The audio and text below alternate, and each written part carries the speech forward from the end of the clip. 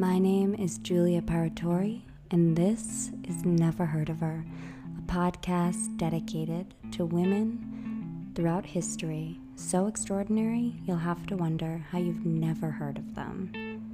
I'm going to be telling you the untold stories of these women and their lives every single week, and the first season centers around rock and roll in 1969 when Fanny was originated. Tune in. You won't want to miss this. Okay, I became obsessed with this band just a few weeks ago.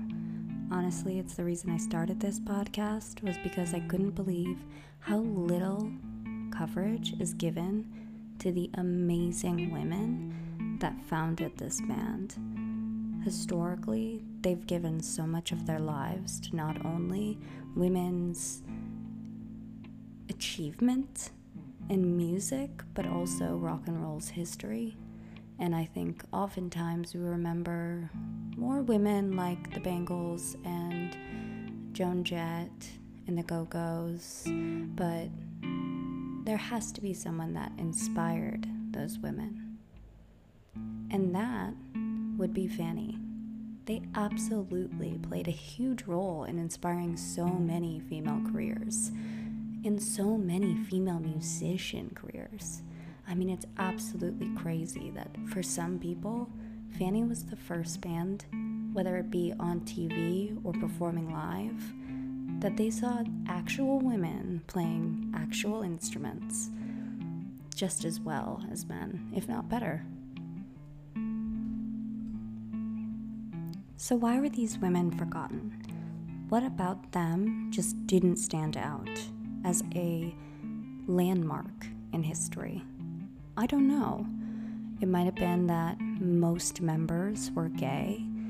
It might have been that they were the first all-female band signed to a major record label to release a full-length album of their own music, sans a cover.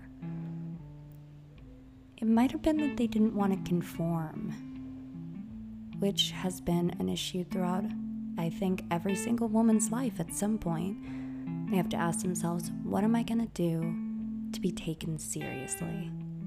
And what am I going to do to actually keep what is intrinsically me?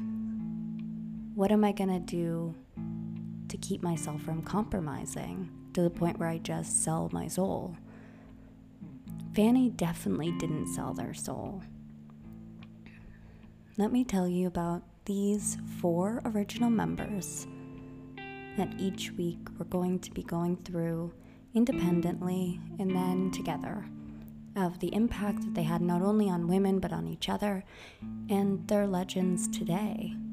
And I'm here to convince you of that very fucking fact, because they are.